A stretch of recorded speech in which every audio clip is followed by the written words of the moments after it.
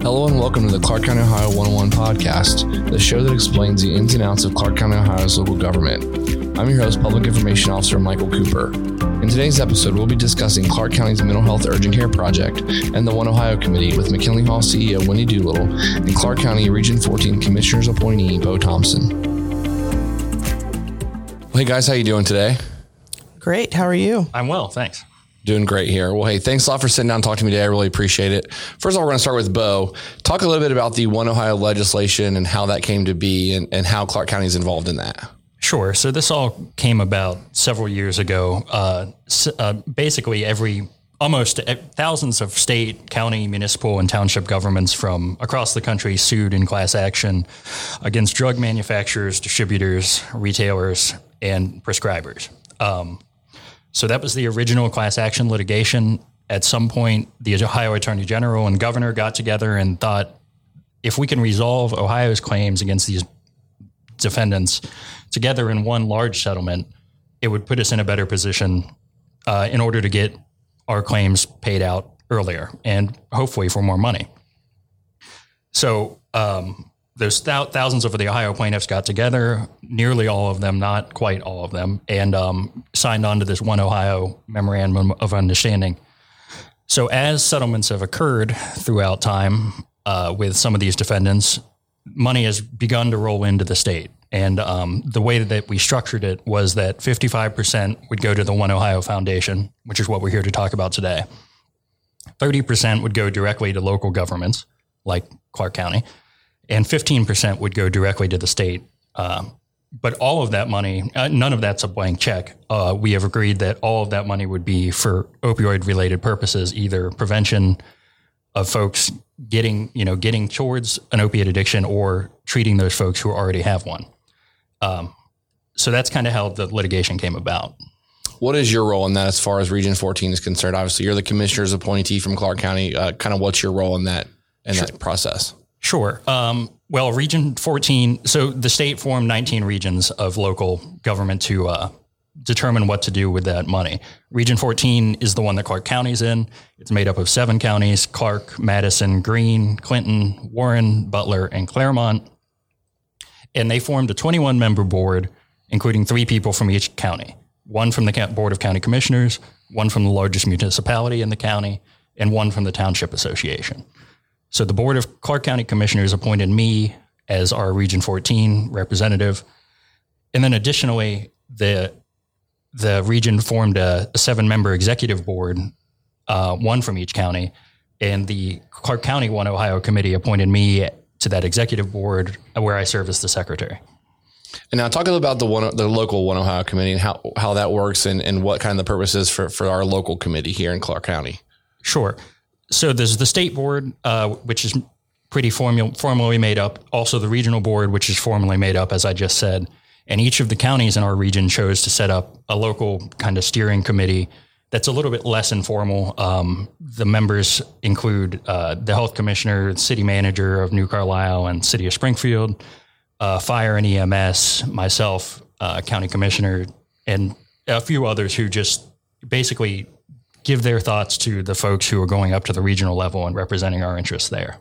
And now, so Wendy, you can probably speak to this as well. What kind of projects have we talked about doing as far as with this OneOhio settlement money we're going to be receiving here sometime in the future? Maybe we've already received it. What are kind of the goals for that committee? So it's pretty exciting, actually. I guess we'd have to at least mention the ARPA funds. Yes, absolutely. And those came, our county commissioner, the county saw the need, and they have dedicated $3.6 million towards a project that we'd like to propose. But we would like to use that money to leverage some of the OneOhio Foundation dollars. The biggest need that we have in our community around substance use and behavioral health issues has to do with not having a 24-hour facility where folks can go whatever time of day when they're at that point where the crisis is there and they need the services. So this money would basically be used to build out a urgent care, like a behavioral health urgent care, where that's open 24/7. The licensure around that for the state of Ohio would look like a high-intensity residential withdrawal management facility that could also support folks that have co-occurring disorders. When we just look at the Clark County deaths alone from 2022, we understand that at least 57% of those folks had some involvement with mental health services. And that doesn't include those that just didn't make it to get mental health services. So you have a large co-occurring population when you're talking about the SUD folks that could benefit from these services. Obviously, if we could open up such a clinic and this goes through, it'll take some of the strain off of our local hospital. They are always trying to serve this population, and they're not designed to serve this population, as well as our Clark County jail. So the goal is to work collaboratively with Clark County Mental Health Services, who have recently initiated a mobile crisis unit with dollars from the Mental Health and Recovery Board. And so referrals for this place could come from family, they could come from the jail, they could come from EMS, they could come from the hospital, or just an individual that's like, I'm ready right now at 10 p.m. to do something different.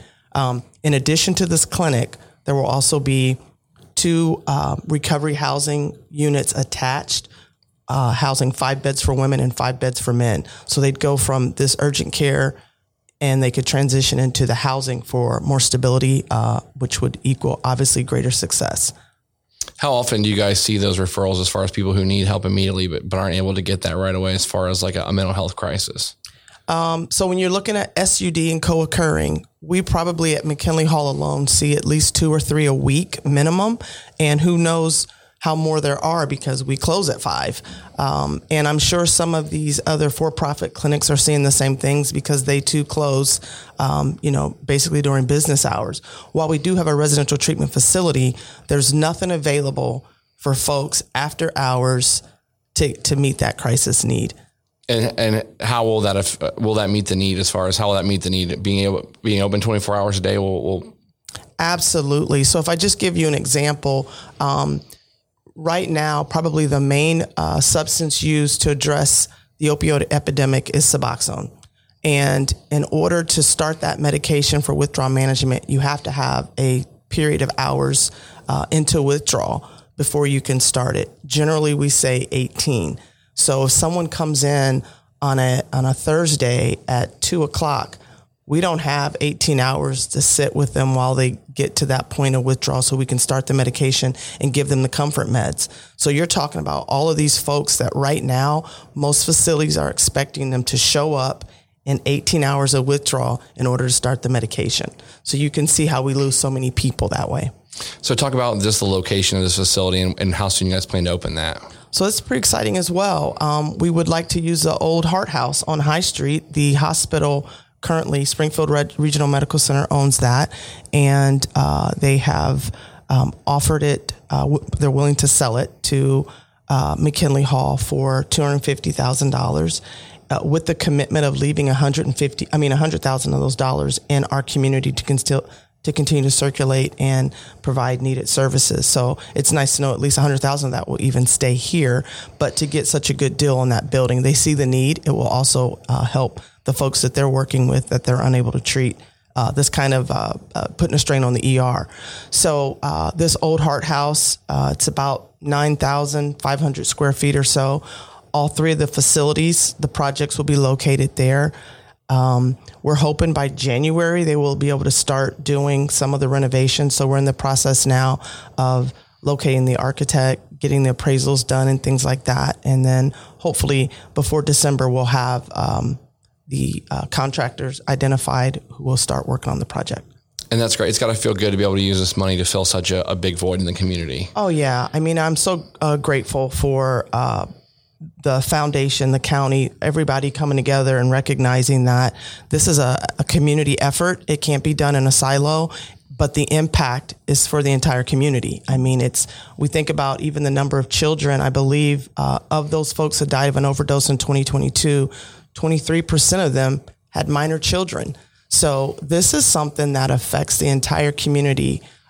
So it's exciting to see people getting on board, recognizing the need and the willingness to get us to healthy here in Clark County. And this is not something that's just happening here in Clark County. This is kind of becoming a trend across the nation. Is that correct, as far as these mental health urgent cares are concerned? They're starting to pop up. Ohio Mental Health and Addiction Services don't have a good name just yet. So in the mental health sector, it would be crisis stabilization. We don't quite have that designed on the SUD side. So they're working on that. And that's why right now we know the certification would be a high intensity residential withdrawal management facility. So absolutely, they're starting to pop up ahead of legislation to actually identify what these are, because we see the need. Is there anything else you guys can talk about that the OneOhio committee here locally is working on? Any other projects that you feel could be beneficial to the community? We're still in the very early stages at the regional level. In fact, the state hasn't even opened the grant portal. That's probably expected to be late this fall or close to the New Year's.